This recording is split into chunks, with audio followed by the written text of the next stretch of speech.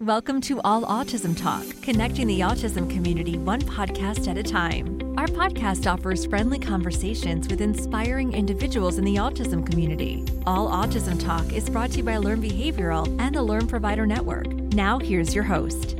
Hey, everybody. Thanks for tuning in to this week's episode of All Autism Talk, the podcast brought to you by Learn Behavioral, a leading provider in ABA services across the country.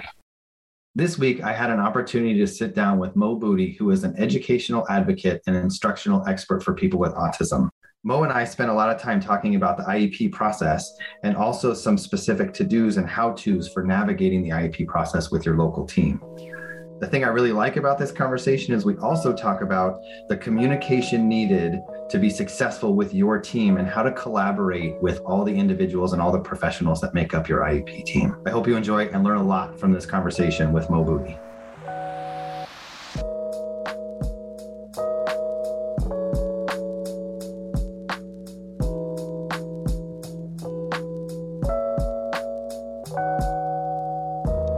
Hi, Mo. Thanks so much for being here. Thank you for having me. So we have a lot to talk about today, and for a lot of our families, they are either getting ready to be in this process, they're in this process, or they're just not aware of it, but I want to help them out. Tell us a little bit about the IEP process and kind of all of what goes into it. Sure. You got a few days? No. So your IEP is super important to your individual educational plan. So any student that is eligible for special education will have an IEP, and you'll have your home meeting once a year. Unless you want to have it more often, you can request an IEP meeting or someone on the team can. If you want to update information, if something is just not working, if you need more services. So this IEP is this legal document filled with a lot of confusing stuff, and it's really good to be able to understand it. IEPs will have your present levels of performance. So you're going to want to make sure there's a lot of really detailed information about what can your child do, what do they need help with, where are their deficits, and how they learn. And then this document has all your accommodations that your child needs, and it'll have all of your services. They'll have specific minutes connected to the services. And then these goals, these measurable goals that each clinician or special ed teacher will be working on with your child and taking data in order to see if what they're doing is working, to make sure the child's making progress. That's the whole kind of reason for having an IEP, is so that we know that what we're doing for a child is working and we're helping the child make progress. That's so great. And there's so much to that. We're going to peel back some of those layers. Okay. But first, when I think about an IEP team, even before the meeting, it's a team of people that come together, right? Who are some of the people involved in this team decision-making, and who can families expect to be a part of this process? Yeah, because it can be a little intimidating. You walk into this room and you're like, who are all these people? Even though you will get what's called a notice of conference, which is basically an invite, which tells you everyone who's going to be in attendance. And you will always have something that's called either a district rep or an LEA. That's basically someone who's responsible at the district level who can commit to services. That way, while you're at the table, if the child needs a paraprofessional or a placement in a different school or a bus transportation, there always has to be somebody that's signed in as the district representative. Could be a principal, it could be a case manager, it could be a special ed director. So that person will always be there. Then you'll always have your special education teacher and at least one general education teacher. Some children have more than one if they go to different classes, but only one is required to be there. And then any related service provider. And a related service provider can be a speech therapist, an OT, occupational therapist, a PT, physical therapist, social worker, counselor, psychologist, who am I forgetting? ABA therapist, all these kind of extra people that help the teacher, the special ed teacher, and the child.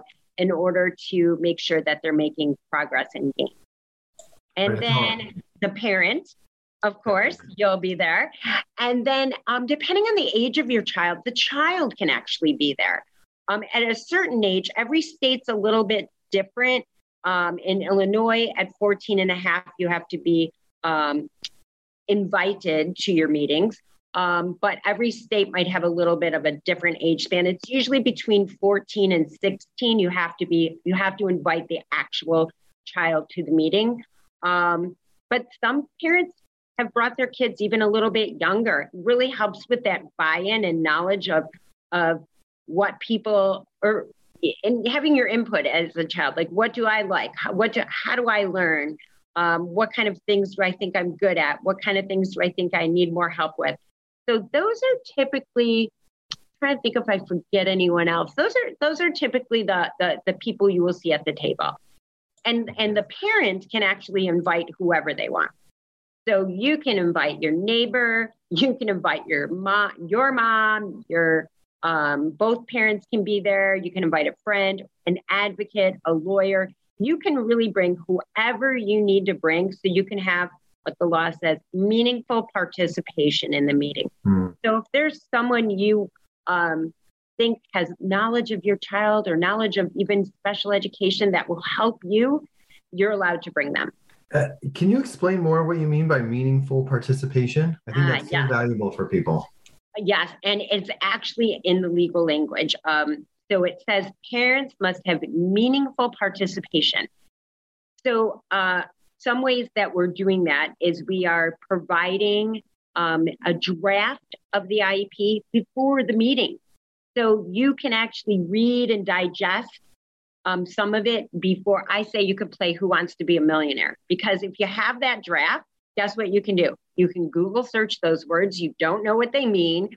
You can ask a friend, you can, call a friend, or you can email it to someone who might have some expertise in the field to give you some input. So that's one way where a parent can really have meaningful participation because they understood it a little bit before they came into the meeting. It also means meaningful participation means that the parent has the right to give their input, and it has to be considered.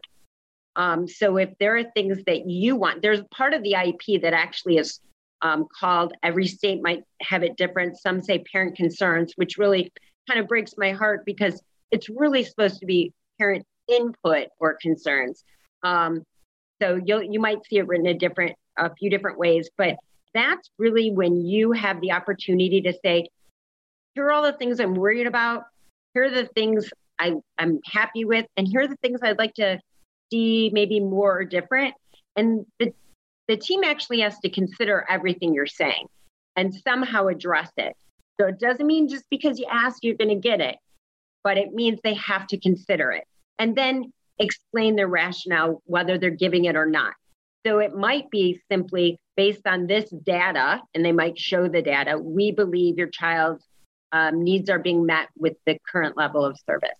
Or they might say, parent requested an additional 100 minutes a week, and based on the data, we considered adding an extra 20 minutes or something. So somehow they have to address it, and it really should be documented for both the schools, showing that they're making an effort, and for the parents, so you can demonstrate, what you have asked for and what you believe your child needs.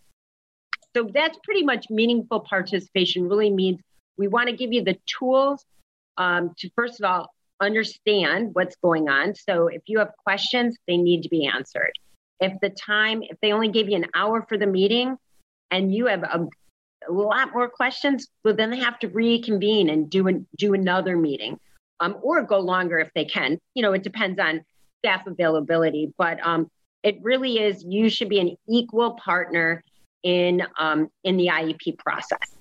Yeah, I like that. I mean, I think that's such an important thing. It's so overwhelming to walk into the meeting, you're with a variety of different professionals, and it's so easy to feel bombarded with acronyms and terminologies and minutes and pages and sign here and don't sign here. It's so easy to get overwhelmed. And so definitely want parents to feel empowered to be to know that they're a part of the team, right? They're a part of the team. They're a big part of the team. Their And input has to be there.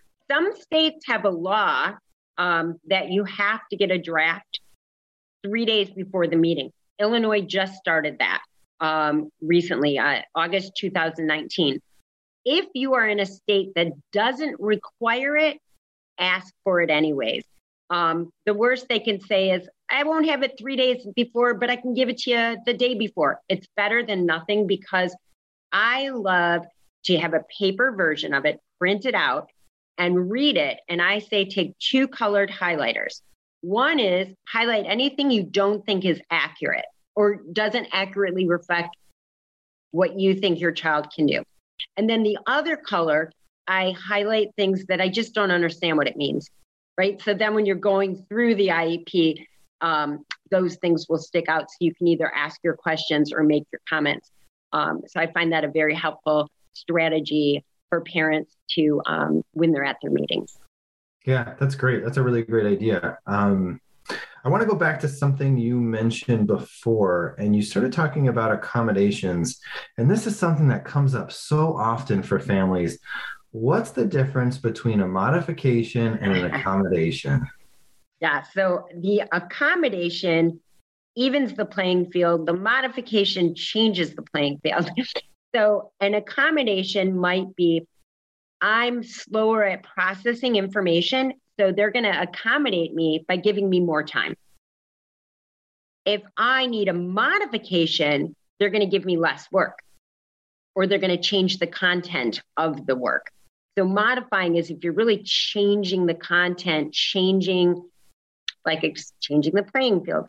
The accommodations can be provide a visual support, provide a visual schedule, provide a scribe, like I'll say, or the child says it, someone writes it. There's an exhaustive list of accommodations, right. But that's the difference between the two. Yeah. Yeah. So I want to say it back to make sure I'm understanding it as well. A modification is, in essence, changing the standard or changing what is required, right? Mm-hmm. But an accommodation could be sitting in a different room to take a test, or less distraction, extra time with assignments, or Yep, definitely. And children can get both. Even something as simple as maybe a child who for homework, you can get a modified homework. So maybe instead of 20 math problems, you only have to do 10, because maybe your child, once they know it, they know it. So why have to do 20? Or maybe just homework is really difficult after a full day of school, and that causes a lot of anxiety, or just or maybe they have a lot of therapy after school, and then they don't have a ton of time then to do homework. So that can be modified by having less homework, less problems. Like maybe they'll say, just do the odd problems or just do the even. But accommodating that would say, oh, you have an extra day before you have to turn it in. So that would be that. Yeah. Great. Yeah. I think it's so important for parents, again, to just be communicative with their IEP team and with the person who's overseeing their child's education, because those things are such a huge impact. If you're going to school all day and then you're coming home and you have various therapies in the afternoon, you're not going to have time to do homework. You're not going to have time to complete some of those assignments. And that's just one example, right? Yeah. And you just made a great comment about the communication with the, it depends on what state you're in, the case manager or your, the lead on your case, the special ed teacher, whoever's kind of the lead, the case manager, is so great to be in often communication with, but really the whole team. I can't tell you how important it is to really build your team and communicate often. Find out what's the best way to communicate. Is it via email? Do we have like a quick call on Fridays? Do you send home a communication log? Like, what is the best way for you to receive communication and to give communication? And then same with the team. What is the best way for them? I've had schools do some really creative things. They'll create a Google form. So it's a live document, right, and the entire team has access, and the parent. And then they have they have tabs on the bottom, so the parent can be writing in live time, and maybe something the child did that was so awesome. They're like, oh, I want to tell the parent, just go in and put on that Google form, or vice versa, something that was really challenging. So I found those Google Docs and Google Forms are really, really nice. I know some still do the paper notebooks back and forth. They're a little more time consuming for both parties, but and I even have some teachers that'll say, hey, I'm going to give you a quick call every Friday, and what time is good for you? And we just have to be mindful of knowing that the teacher and the therapist have a caseload, right? So we do have to be mindful of how often we're requesting this communication. It's super important.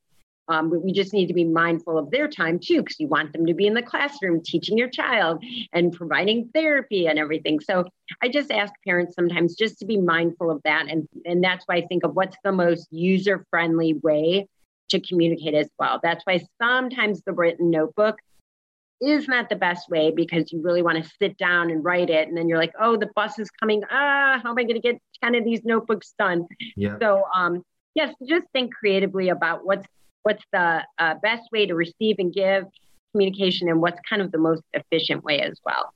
Yeah, as you're describing that, I'm thinking about when I was a teacher and I had a notebook for each one of my students. Oh yeah, me too. We would write notes back and forth, and we didn't write every day, and sure. And parents didn't respond every day either, and that was certainly okay. But it was just one of the ways for us to say, "Oh man, this is what's going on at home."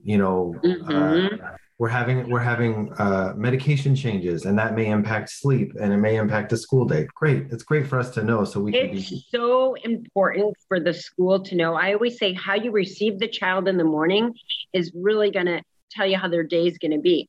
So if I don't know he was up all night and I might be pushing him a little bit harder that day and think he's maybe being having a challenge of some, but don't know why, right? Or if I know that, the alarm went off in your house or something scary, and they maybe don't have like the communication to be able to tell me that. To know that is so helpful for the school staff to be able to really make sure they're meeting that child's needs on that day, and vice versa. If there's a fire drill at school and you have, you're working with a child that's not really good with fire drills, I'm going to tell them, if I can tell them ahead of time, I will do that as well.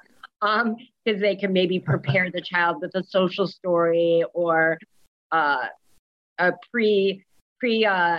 letting them know, like, you're going to have a fire drill today, but if you come home and you did a great job during the fire drill, we're going to have like some special time or something. Yep. So yeah, it's really important both ways to communicate those things that could affect behavior and mood. And so I love when teams are good at communicating. It's so funny. I was in a school today and I heard this teacher walking out to her class to go to lunch. She goes, oh, I got to text that parent. And I thought, how cool is that? Like, she's just texting a parent. And, and back in the day, we didn't have that when I was a teacher, and maybe when you were a teacher. So It's kind of cool that a lot of teachers are really big in knowing, even if it's just a little text, like, oh, he just did this great thing, I got to text the mom, so communication is so key. That's great. I like hearing that there's all sorts of different modalities for parents. It doesn't have to be one way or another. Just make sure that it works for you and your team. Yeah, definitely.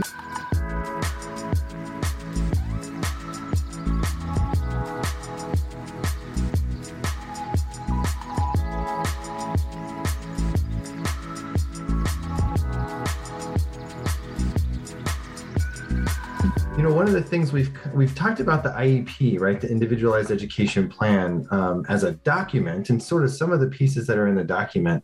But I want to switch and talk for a few minutes about the meeting.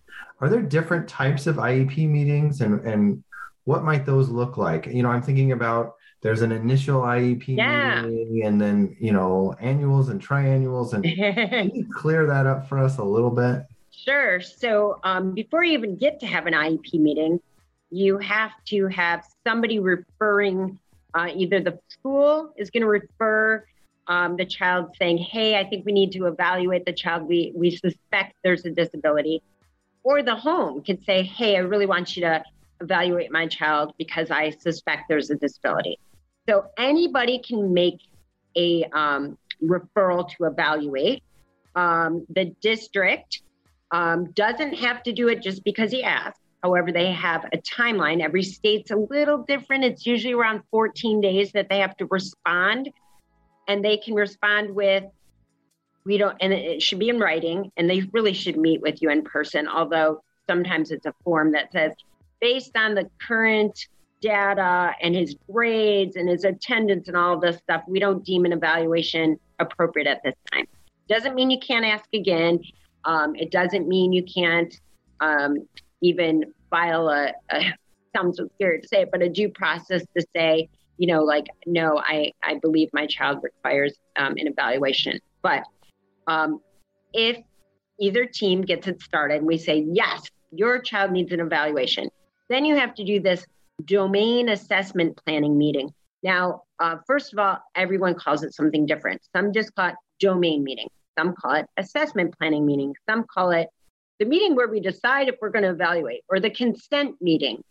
So it's the meeting, and actually, the law doesn't require a meeting for this one. That's what's so interesting. Most districts do it. The law only says parents have to have input. Well, what's the best way to get your input? Hey, let's meet, right? So 99% of districts will say, yes, we're going to have a formal domain assessment planning meeting. And then at that meeting, you're going to go through all these different domains and say, is this something relevant that might show us if the child has a known or suspected disability? And will this area bring some information to it? So there are things like vision and hearing, because that's always important to know if they have been screened for vision or hearing concerns. There's health. There is a kind of a cognitive intellectual one, how children take in and learn information. Then there's an academic one. And then there's communication, usually a social emotional one, and motor. And some have an additional one, like a functional performance. And so you'll literally go through all of those. And what you do is you think, as a team, is this something relevant, not relevant? Then you write existing information. What do we already know with no evaluations about this area, about this child? And everyone can give input, the parent, the teacher. And then the next column is, do we need additional information, or is this enough? And especially if it's your initial one, more likely than not, you're going to say, yeah, we need some additional, we need some assessment information. So then you'll write, now they don't write the brand name of the test. I mean, some might, but you're not supposed to. You're just supposed to write, like, what is it?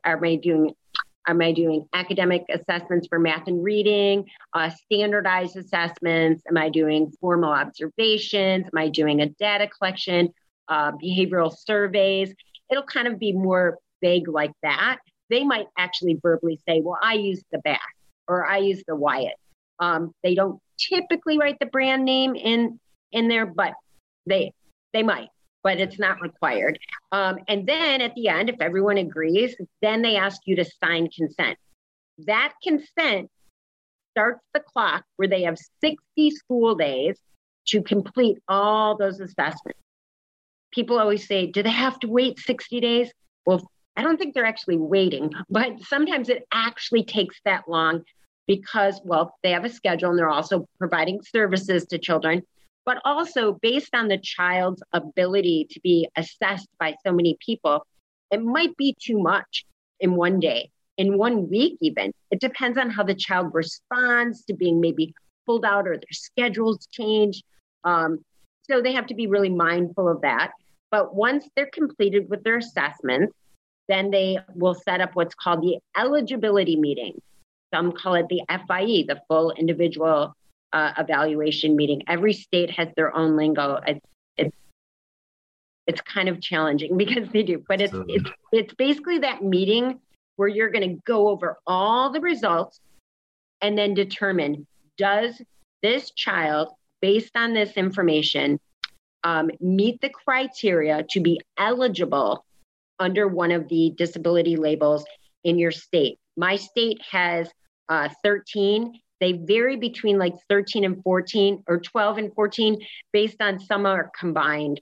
Some combine some of them and some don't. But so this is a time too where some states require those draft evaluations to go home 3 days before. Illinois just started that, and I love it because the evaluation results are even harder to read than the IEPs. So it's so great to get those ahead of time. So if not, I always just ask, right? Just ask, say, hey, can I get the drafts ahead of time? It'll really help me to kind of pre-read everything so I have a better understanding. So then you come to that meeting, you go over the results, you determine, and this is a big kind of mistake people think, like schools don't diagnose a child with a disability.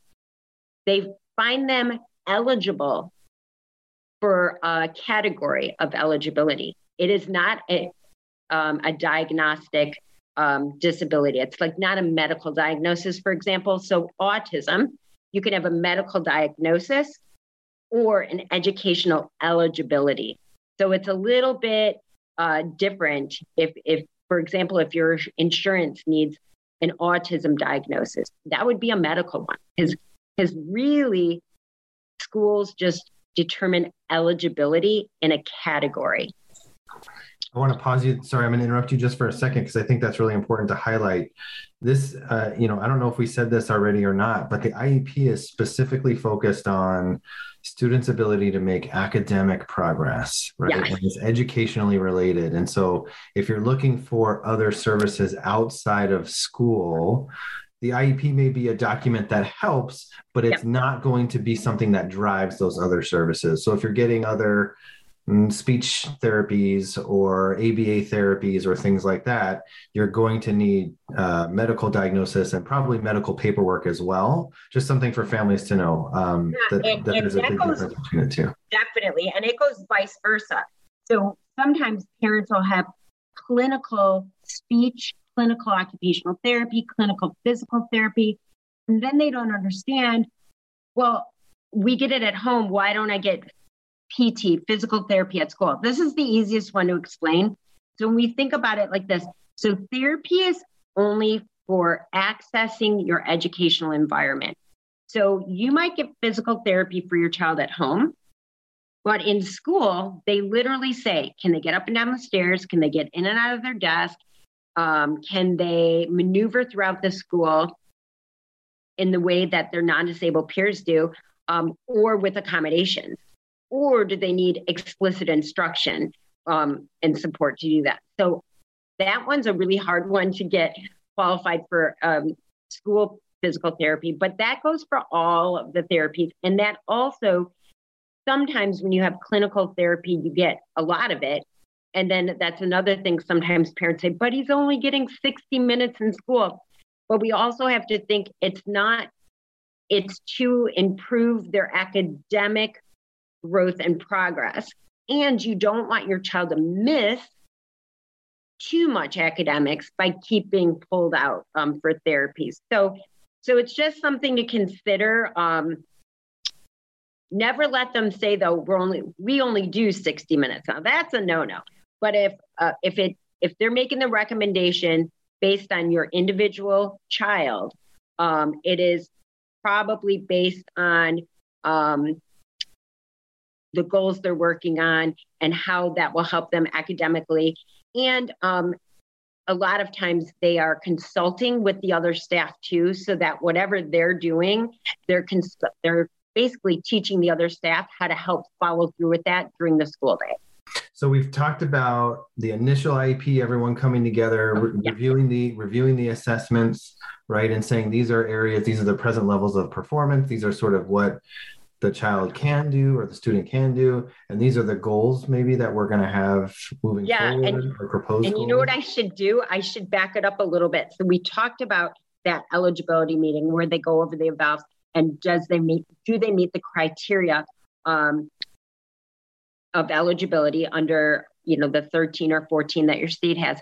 But then there's one more question, because you can meet the eligibility criteria and still not get an IEP. You could get a 504 plan, because the next question is, does this disability negatively impact the progress in general education? So in their academics, does it negatively, because there are actually some children, I have had a child with really high functioning autism, and it really didn't impact his ability to progress in the academic curriculum.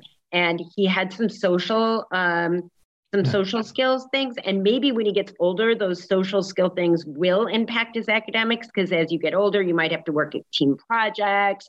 You might have to do reports in front of the class. But the child was still younger and actually only got a 504 plan then, with the disability, with his eligibility was still autism, but the 504 was just those accommodations.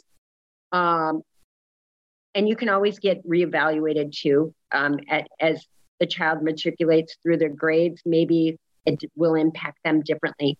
But that's that key question that they ask at the end: is does this eligibility that child was just found eligible under negatively impact their ability to make progress in, and it says in general education. So then, if the answer is yes, they say, great, you're going to get an IEP. So then they usually set up a meeting. It's typically supposed to be within 30 days, as long as it's still within that 60-day calendar day. But the most important thing is that every 3 years, you will get that whole evaluation thing again every 3 years. Now, it doesn't mean they're going to have to do all those assessments again, because you'll have that assessment planning meeting to determine, what do we already know, what do we want to know, and how are we going to get it. And then you can have that evaluation meeting. They actually call it, like, it's actually to redetermine eligibility. And then they'll have an IEP.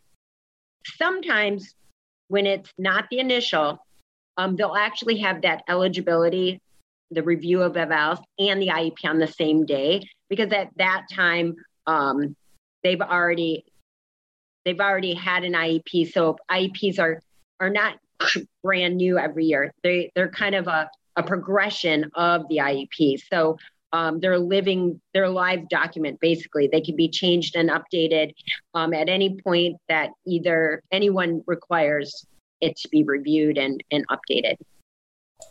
Yeah, and I think that's important to know, right? The amount of tests you do, I think you do a lot up front, for the initial, when we're trying to figure out, what is it? What's going on? What do we need to, yeah. What supports do we need to make sure that, students can make progress? And then as you get to know the team, the teachers, the school, the environment, then things sort of settle. But, as students go, they move to middle school or high school, or they become transition age where they start transitioning into adult programs, the IEP is going to change. So just families, just so you know, the reevaluation, in some places it's called a triannual IEP, those types of things. Sure.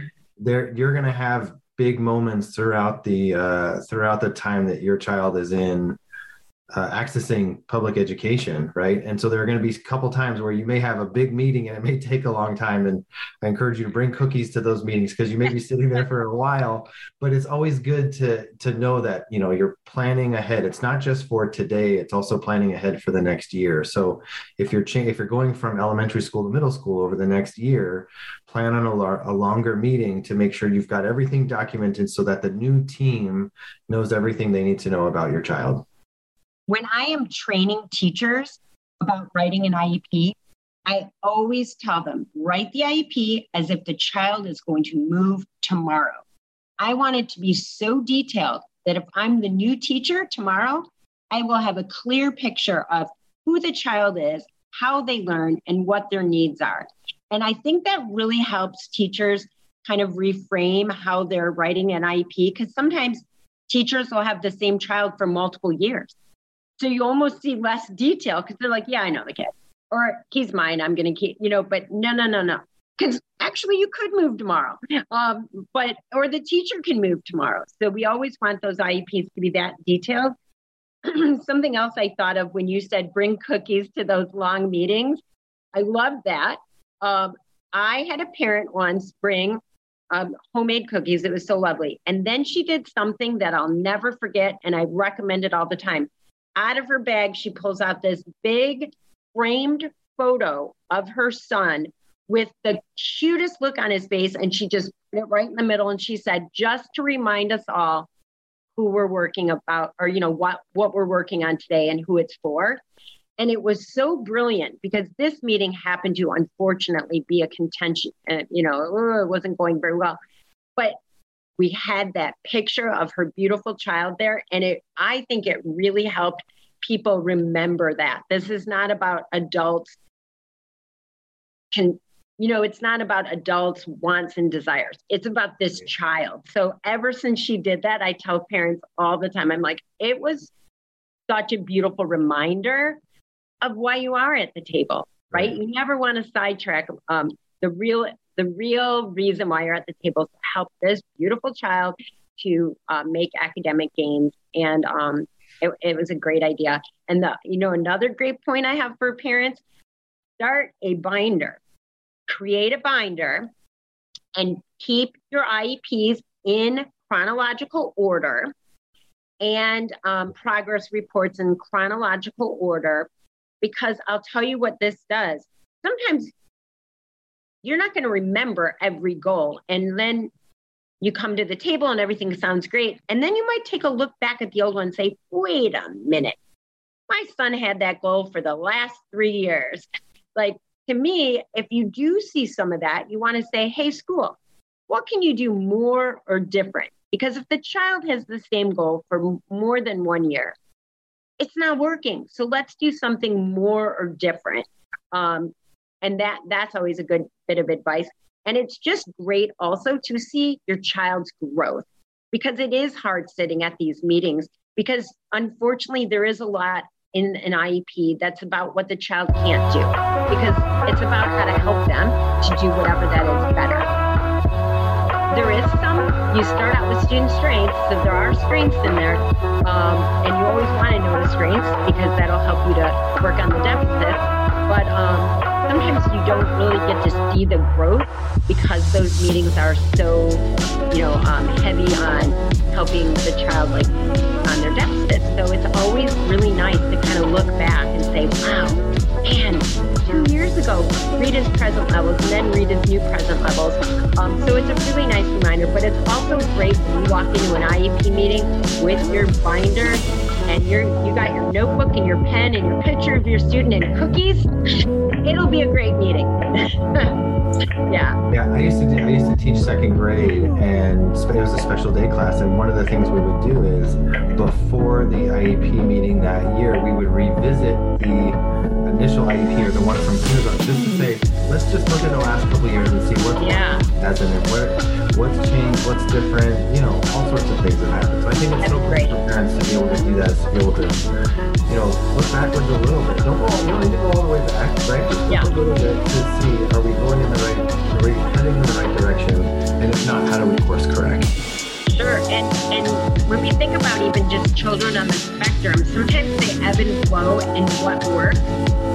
Even if it's a reinforcer or a certain strategy might have been great in first grade, and all of a sudden in second grade, they're not responding to it. Let's say it's a social break. And in first grade, it worked for everything. In second grade, it didn't. But then in third grade, if you're struggling to think of an intervention while you're sitting at the table, and you look back and say, you know what? He was in first grade. These things worked magic. Let's try that again. Because sometimes that child just, like you said, it's kind of an ebb and flow. And sometimes something works, and then it doesn't work anymore. And then sometimes it'll come back. So you have that record of the things that really worked in your back pocket to say, hey, we got to try this again. Let's pull this one back out. Right. Yeah. Right. Well, you brought up something, I want us to go there, although it's a little tougher to talk about, but these meetings don't always go smoothly, right? Yeah. sometimes parents and the district don't agree, or sometimes don't see eye to eye. They don't see eye to eye. And I, it would be remiss if we didn't discuss how can we get support? What's the role of an advocate? You mentioned lawyers earlier. Who are those people we can get help from, and what does that look like? So before we even really talk about that, just remember what we said at the beginning, the importance of communication, right? Because I think if you have better communication, even if you're disagreeing on something, it's easier to tell someone you like that you don't agree with them. So that relationship and communication is super important. But if you either don't feel like comfortable being at a meeting without support because it's just so much information and you don't want to miss anything or agree to something that you later go, oh, why did I do that? Or if you don't agree, you already know I don't agree with what they're recommending, then there are advocates and lawyers.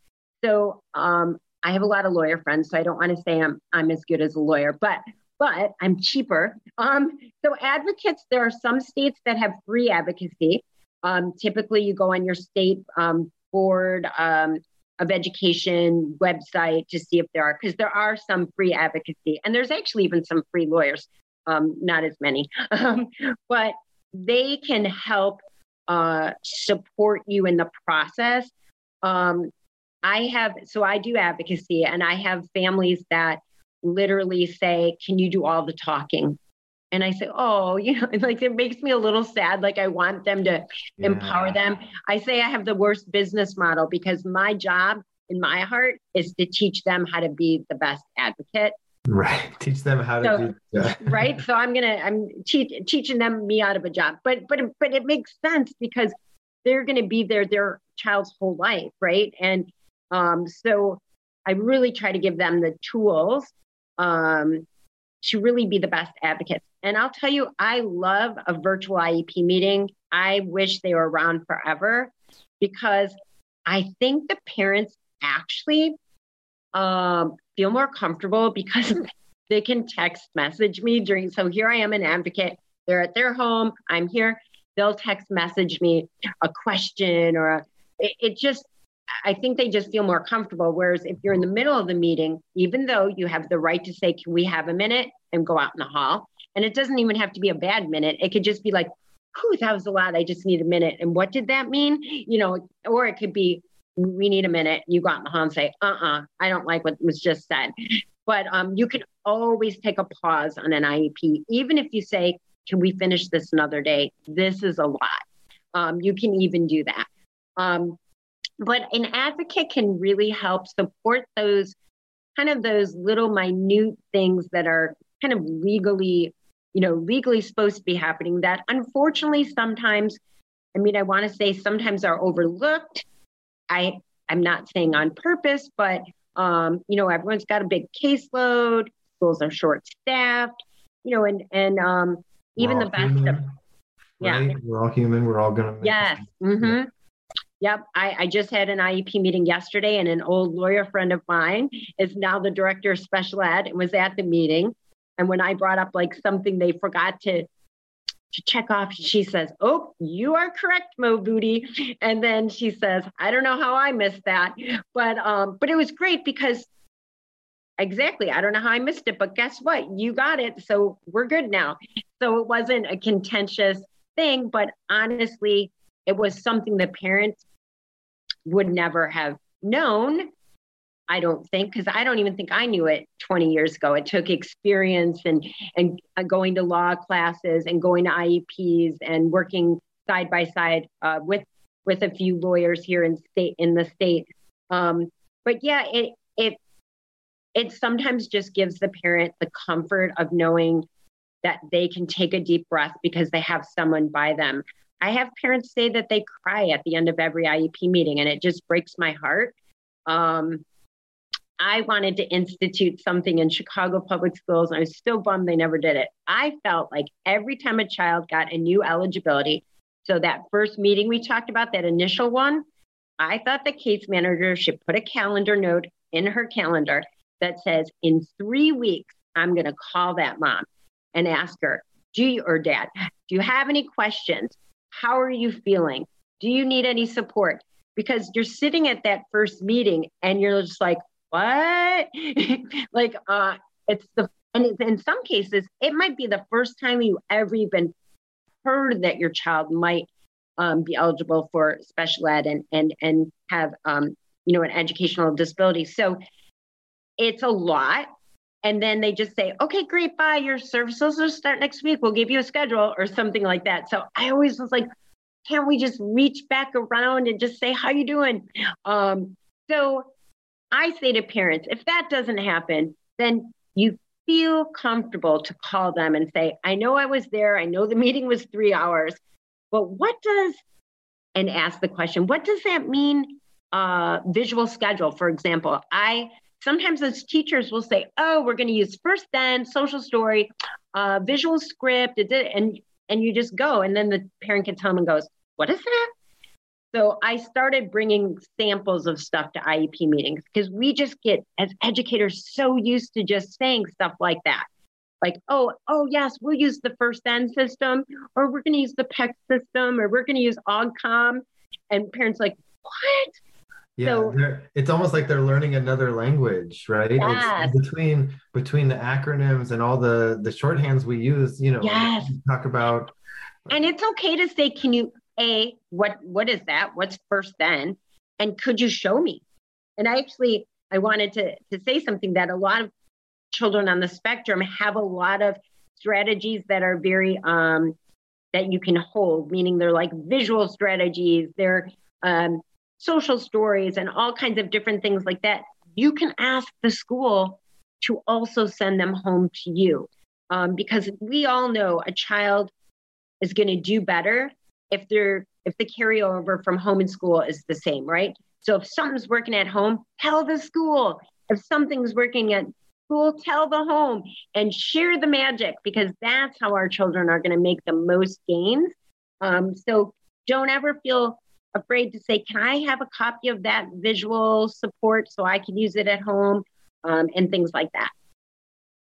I think it's so great to have an advocate, even just to answer some of those questions, make sure some of the I's are dotted and the T's are crossed. And especially if you're feeling overwhelmed by the situation or you've got a lot happening all at once with the IEP, it's nice to have an advocate there to be able to say the things that you maybe don't know how to express or you didn't know you could ask for or whatever. Yeah. The whole thing is complicated. It is. And you know what? Sometimes a parent might even just get the advocate to review the document ahead of time and give them some input. I do that often a lot as well, because sometimes that is all it takes is someone to actually just kind of go through the process with them. And then to say, at the end of the meeting, if you go by yourself, if you just have questions after, you can also call an advocate then. Excuse me. And you can always call another meeting, right? Now, some states have a law, some states have a mandate that if a parent calls a meeting, you have to have it. And you have to have it like in 30 days or something. I don't know how they do that. I actually think California is one of those states. But Chicago or Illinois, a parent can request an IEP meeting at any time. The only thing we have to do in Illinois is respond in 10 days. That's it. You can respond by saying, no, thank you. But they should have a pretty good reason to say no. And maybe it's, well, we just had one last week. Can we wait to get some new data? Or you've had 5 already this month or something like that. So more likely than not, they're going to say yes. So I always write my rationale. So, but know your state's laws, because like I said, some are required if you ask, and some are just required to respond to your request. Another thing it's really important to know, every state is different. A signature on an IEP. I hear parents in Illinois all the time say, well, I'm not signing it. I don't agree. In Illinois, your signature means one thing, attendance at the meeting, period. So it doesn't, you can write a dissenting opinion, you can ask for a new meeting, but your signature is not, I agree, disagree. Now, in some states, it is. Yeah. So you really want to make sure you know when they ask you to sign, when they pass that sign-in sheet, ask them what does this mean when I sign it? And if it is to agree with the IEP, then you say, I'll wait to the end of the meeting. Whereas in Illinois, you sign it right away because it doesn't mean anything but attendance. And it even says it on there, just for attendance. So make sure you know that in your state. And if it is agreement, ask them, we're going to have to wait to the end of the meeting then. Because you want to make sure you feel comfortable with what's in the IEP. Yeah. And I think it's so important for families to know what you're signing is essentially a contract, right? Yeah. You're saying that this is what we all agreeing is what's in the best interest for the student. And so, so before you sign, to your point, know the difference of signing for consent versus signing for attendance. The IEPs that I've seen, it's sign for attendance and then there are different check boxes. And one is, I agree to the whole IEP, I agree to parts of the IEP, and then there's some spaces to write notes and things like that. So just know ahead of time. And I think this is something I'm hearing from you a lot, Mo. If you don't know, just ask. And that's certainly okay. It is. And I beg parents to feel comfortable to do that. I have parents all the time call me right after that initial eligibility with all these questions. And I say, oh, wait, I know the case manager at that school. I'll give you her number. Well, no, I can't ask. I just had a 3-hour meeting. She'll think I'm stupid. I'm like, no, this is brand new to you. Even if it's not brand new, it's not your field, right? So no, never feel like you should feel comfortable being able to ask any kind of question. And that's why I say that communication, that partnership, because it sure is easier to ask a friend a question, even if you ask them a million, than ask someone you don't even know or don't like. So really get to know the staff, keep that relationship built and communication, and it'll be so much easier. And again, even if you disagree, it's so much easier to disagree with someone that you have a good relationship with. Mo, where can people find more about you and your information and be in touch with you? Oh, gosh, thanks. Well, my name is Mo Buti, B-U-T-I. So I have a Hotmail account. I know I'm aging myself, but it's mobuti@hotmail.com. I also can be found on Facebook. And then I do have a website that's AIEPautism.com. And that stands for Advocate and Instructional Expert for People with Autism. You like how I snuck that IEP in the middle? Because that's my favorite thing to do is support IEPs, whether I'm helping a teacher, helping a parent, or an administrator at an IEP meeting. So those are the places you can find me.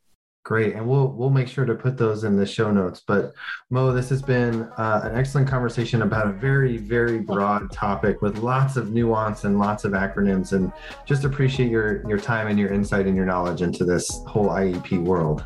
Awesome. Well, I love helping. So reach out anytime. Thanks so much. Thank you. I hope you learned a lot from that conversation with Mo. She and I kept talking even after we finished recording. And one of the things we discussed a lot was staying where you are and building your team as opposed to moving your team.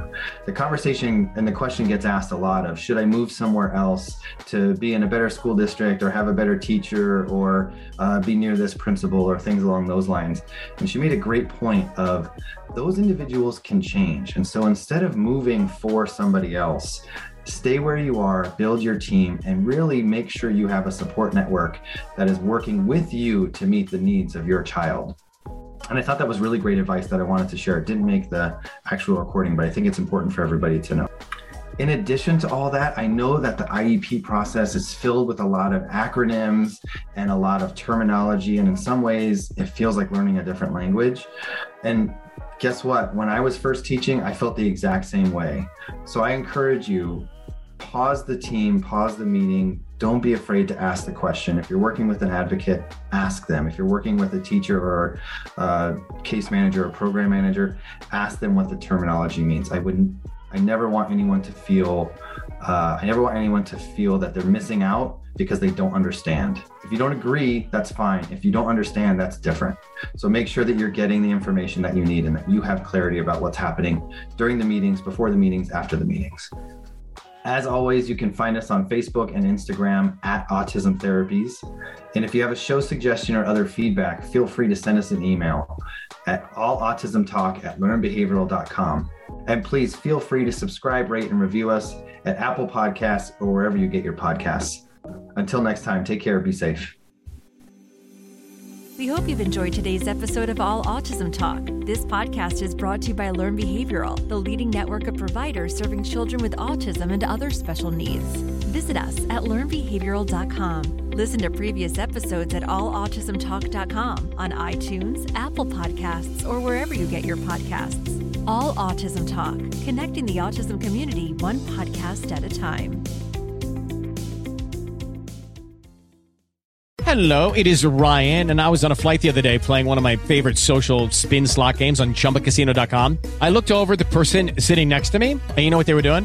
They were also playing Chumba Casino. Coincidence? I think not. Everybody's loving having fun with it. Chumba Casino is home to hundreds of casino-style games that you can play for free anytime, anywhere, even at 30,000 feet. So sign up now at ChumbaCasino.com to claim your free welcome bonus. That's ChumbaCasino.com and live the Chumba life. No purchase necessary. VGW. Void where prohibited by law. See terms and conditions. 18+.